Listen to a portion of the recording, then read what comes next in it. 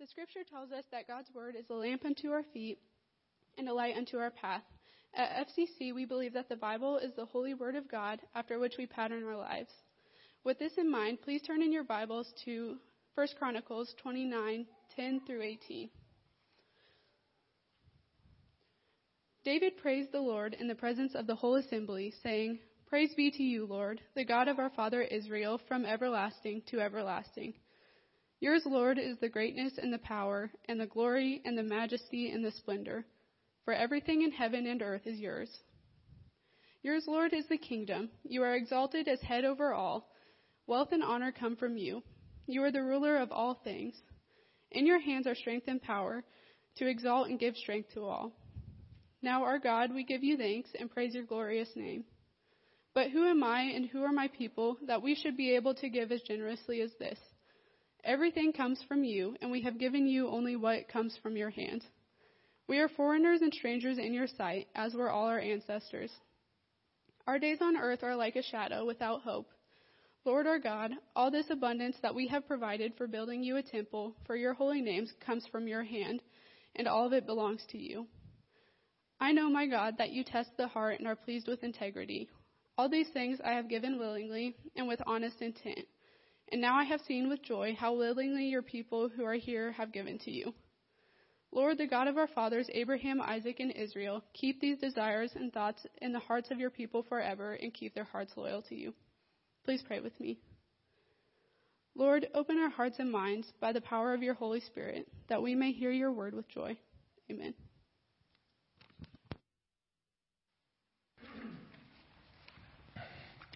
Well, good morning.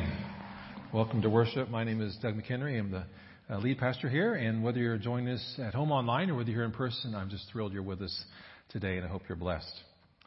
If you're like me, you're really hoping as we start this new year that 2021 is going to be a much, much better year for just us as individuals, our families, but just for our nation and our world in general.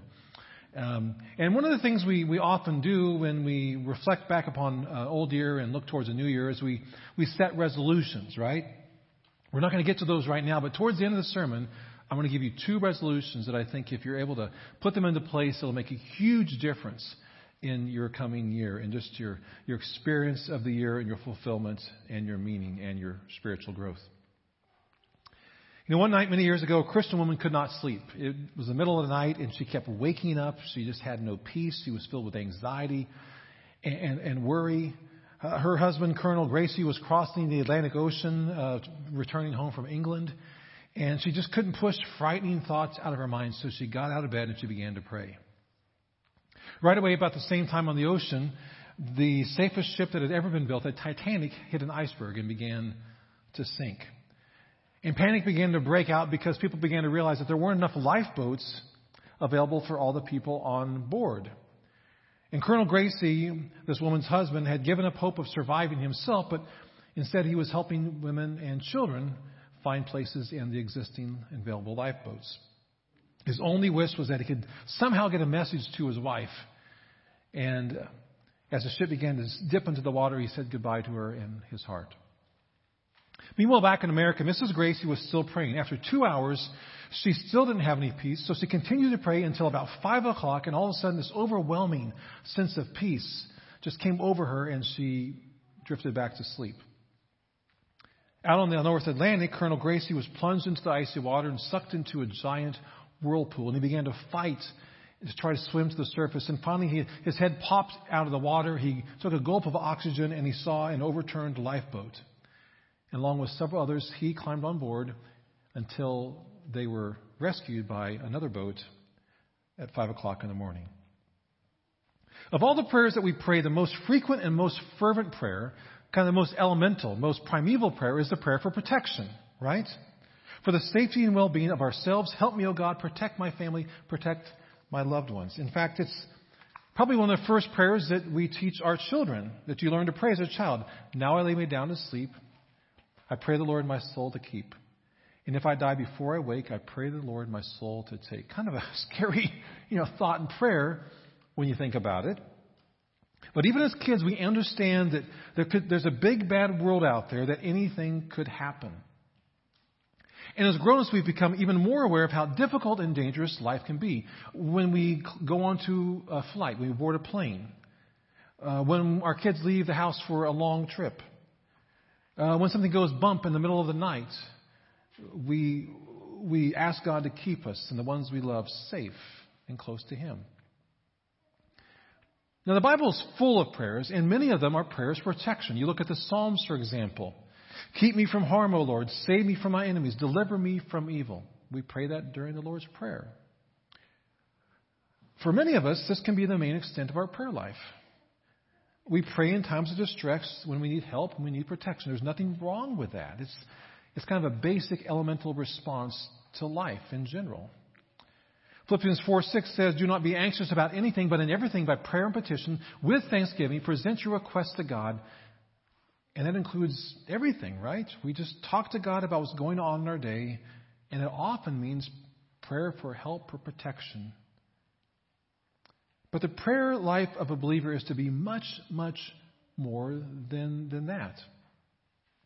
Prayer for the believer is to be oxygen, which keeps our life, our heart, our mind alive and well and functioning and connected to the source of life, to God. And without prayer, we become religious robots. We might do the right thing most of the time, but through our own strength, and we lack the power and the punch that God intends for us and wants for us. Jesus Christ spoke about the importance of this connection that we are to have with God in John chapter 15. The context is Jesus is in the upper room with the disciples. He's about ready to go to the cross in the next day. And Jesus is trying to prepare them for the time when they will not see Him physically. And He tells them, I'm the vine, you are the branches. If you abide in me, I will be in you, and you'll produce much fruit. But apart from me, you can do nothing. Prayer is to be the lifeblood that keeps us connected to the Spirit of Jesus Christ. So how can we do that? Well, I think one way to think of this is to think of our life posture. Our life posture is a metaphor that describes a person's way of life through a physical posture. For example, you think of the guards that march before the palace of the Queen of England. Their backs are ramrod straight, their eyes are straight ahead. Nothing distracts them from the task at hand, which is a great way to get a lot done in a moment of crisis, but it's hard to have relationships when that's your life posture. Some people live life like those goofy bobbleheads. Every bump sends them off kilter. They're unstable. They react to the pressure around them. Not really rooted. That's not a good way to go through life. Some people live life like those people you see in pictures of third world countries where, everything's about physical labor, and you see a man or woman, maybe even a child, carrying a huge load of water or food or wood or something on their back. And they're stooped over. And some people live like that, weighed down by just something in their life. Their eyes are down. They put one foot in front of the other, just trying to make it to the next sunrise. Some people are the opposite of that, like an NFL running back. They have their knees high, their shoulders low, and they just run over and knock people out of the way to get to where they're going. A football coach, he will go unnamed, about a decade ago was fired because of a life posture he had. When he was fired, he quoted Zapata, who was a 19th century Mexican revolutionary. He said, "Better to die standing up than live on your knees." And his life posture was dig in your heels, don't knuckle under, don't admit any wrong, don't change your stance when pressured to do so, which can be good advice in some circumstances, like if you're pressured to compromise your faith or to renounce your faith, to do something that you know is wrong. But for many situations, it's a terrible attitude and life posture. The Scripture tells us that we are to live life from our knees, not cowering in fear, not caving into pressure, but being people of prayer. Life is to be lived from our knees, from a consistent, constant communication with our Creator by being tapped into Jesus, the vine. What happens when we live life from our knees, from a posture of prayer? God gives us power. God gives us direction. God corrects us. God pours out His love and blesses us. When we pray, we put ourselves in a posture where God can fully work in our lives.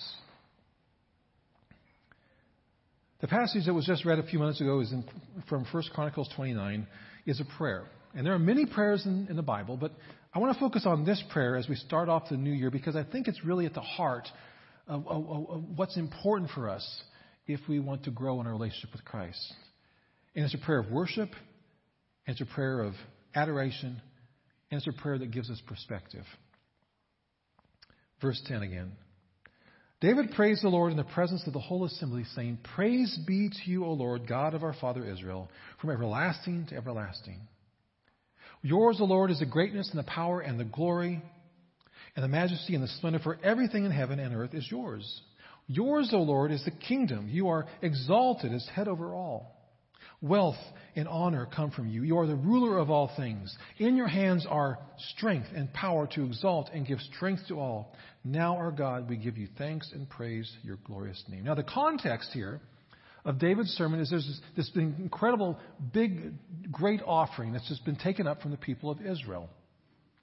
And the purpose of the offering was to build a great temple for God, because up to this point in the life of the people of Israel, there was no central building, no central point, focusing point for the people of God.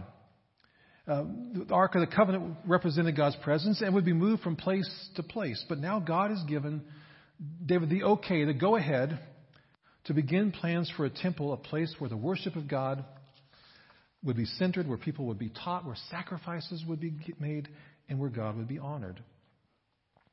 And so after this great response from the Israelites, David begins with a prayer of consecration, of worship, of thanksgiving. Now it's interesting that David, this king, this powerful military leader, this manly man, this guy who was the leader of the people, he worships God publicly in front of all the people. He's not ashamed to be enthusiastic. He's not ashamed to be expressive. He's not lukewarm. He's not passive. He's not a spectator. He's an active participant leading God's people in heartfelt, active worship. And we know from the Psalms that David's ability to do this was something he had practiced in his private life. I mean, many of his Psalms were written to be sung to God, and David no doubt would have done this privately before he led people in worship publicly. He wrote things like, O Lord my God, you are very great. You are clothed with splendor and majesty. Or, praise the Lord, O my soul. All my inmost being, praise His holy name. Praise the Lord, O my soul, and forget not all His benefits. You know, I think one of the reasons that maybe so many of us at times, worship services just don't seem to feed us, they fall flat, is maybe that's the only time that we're worshiping. It's like showing up for a game without practicing. You can pull it off sometimes. Hey, you might have a good game. You might have a good experience. But not consistently. Over the long haul, it doesn't work to excel in anything without practice. You see, God has made us for worship. We're designed to worship Him individually, and we're designed to worship Him corporately. And I believe there's a direct correlation between how much a person worships God during the week and how much they get out of a service on a Sunday. So, how do we do that? Well, it begins with prayer. It begins with that connection with God, with Christ. He is the vine and we are the branches. And you might say, well, I'm not very good at praying. Prayer is awkward to me. I'm just not good at it. I don't know what to say. I feel kind of fake or phony. I just don't know how to do it. But prayer is simply talking with God. Asking Him for help. Asking Him questions. You can complain sometimes. Ask Him for guidance. Thank Him. You might say, well, I don't know how to worship. I'm not a singer. I'm not a real expressive person. You don't have to be. Just be real with God. Listen to praise music. Sing along. Listen to a podcast when you walk the dog. Think about God or Scripture when you're out walking. Just have a constant conversation with God. I mean, have you ever thought about praying about your worship experience? Asking God to teach you how to worship as an individual? Praying for the worship of our church? Asking God to use our worship to unify us? To speak to all who hear, whether they're close to God or far from God? To ask that God would be worshipped in a way that would honor Him and bring glory to His name? David did. David prayed that his people's worship would be wholehearted. Look at verse 17. I know, my God, that you test the heart and are pleased with integrity, and all these things I have given willingly and with honest intent. And now I've seen with joy how willingly your people who are here have given to you. David acknowledges that God wants us to be people of integrity. What does integrity have to do with worship? Integrity means that we are people whose lives are whole. They're not perfect. We're not the best saint in the world, but it means we're whole. We're integrated. We're consistent. We say we love God, and our actions show that we do. We say that we love God. When God looks at our hearts, He sees that we do. Not perfection, but He sees that our hearts are sincere, that they're wholehearted, that they're integrated. That's what it means to be wholehearted. Where God is concerned, our hearts are to be whole, not divided. And David here in the prayer, he looks at his people and he sees that at this time their hearts are whole. Not perfect, not everything's wonderful, but he's not presumptuous that they will always be whole or integrated. He knows all too well personally how temptation can cause a person's heart to be divided, and so he prays for his people. You know, this church was founded 143 years ago this spring. And over that time, thousands of people have come to faith in Christ. That's what these white roses celebrate. Thousands of people have been discipled and have used their gifts and have served. Countless resources has been given for missions and service and evangelism and discipleship. I'm very honored and blessed to be a part of this wonderful church family. But we can never be presumptuous regarding God's blessing. And we can never coast on our laurels because the stakes are too high. And the way to ensure that we don't is to get back to the heart of things, to that connection with God through prayer and through worship. Verse 18. O Lord God of our fathers, Abraham, Isaac, and Israel, keep this desire in the hearts of your people forever and keep their hearts loyal to you. That's perspective. Along with the prayer, David's prayer, the key to keeping our hearts wholehearted to God, it's perspective. I've said this before, but I think it's so true. Worship, at its core, is seeing God for who He is. It's seeing ourselves for who we are. It's seeing and understanding what God has done and will do and wants to do for us. And then responding with whatever is appropriate. Confession, love, humility, obedience, sacrifice. Let me repeat that. Worship at its core is seeing God for who He is, seeing ourselves for who we are, understanding what God has done and wants to do for us and will do for us, and then responding. And David hits upon these themes. Verse 14. Everything comes from you, and we have given you only what comes from your hand. That's perspective. Verse 15. We are aliens and strangers in your sight, as were all our forefathers. Our days on earth are like a shadow without hope. O Lord our God, as for all this abundance that we have provided for building you a temple for your holy name, it comes from your hand, and all that belongs to you. Perspective. Now, David called the Israelites aliens, people without a home, people who living in a land that don't belong there. And in a sense, we are still aliens as God's people. We live in a world that is not our own. It belongs to God. But the good news is that through faith in Christ, we are now children of God. And that's the reason to have great joy when we come to worship.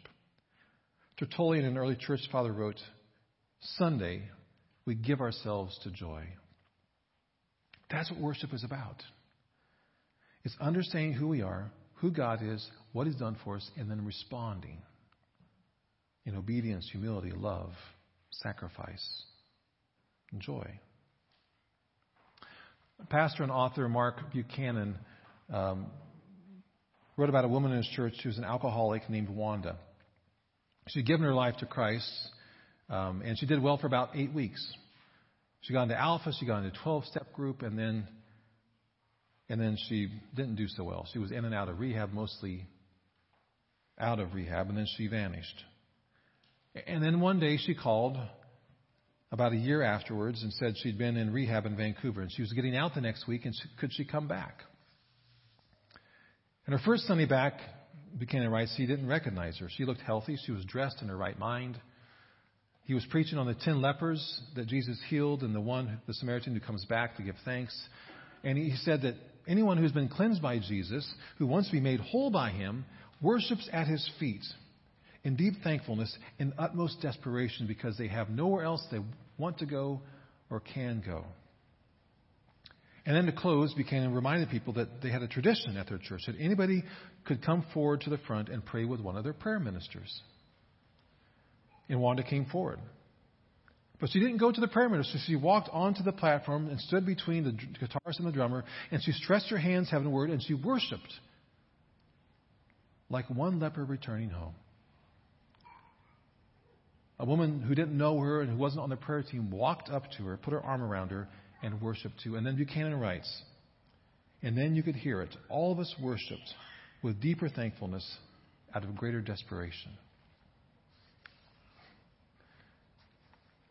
Now, as we start this year, we'll have lots of resolutions to exercise, lose weight, eat better, save more money for retirement, save for a special trip, do better at work, get a job promotion, improve our marriages, improve our relationships with our kids, all good things. But I want to encourage you, because I think this is the heart of what it means to really connect with God and to go deeper in a relationship and to go further on our mission for Him. 2 resolutions. 1, set a goal to grow in your prayer life. Set a goal to grow in your prayer life. And simply, it means to have a running conversation with God throughout the day. Whether you're walking your dog, you're in the shower, before a meal, before you go to bed, when you're driving to a meeting, before a meeting, just have a running conversation with God, like you would with your best friend. Find some scripture and pray through it. And again, be yourself and be honest. Don't say necessarily what you think God wants you to say. Just say what's on your heart. Be honest with Him.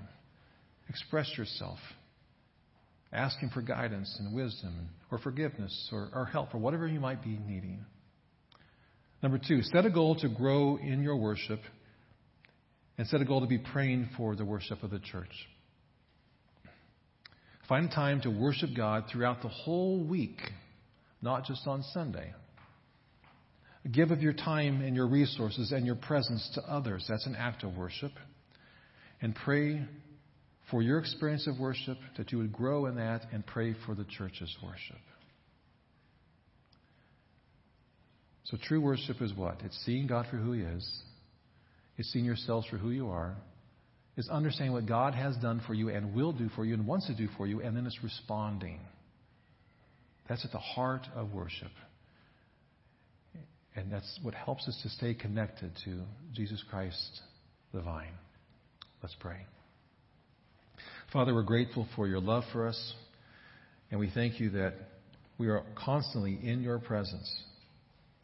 Lord, that you are always with us, that you surround us, you're above us, below us, to the side of us, and through your Spirit, you're within us.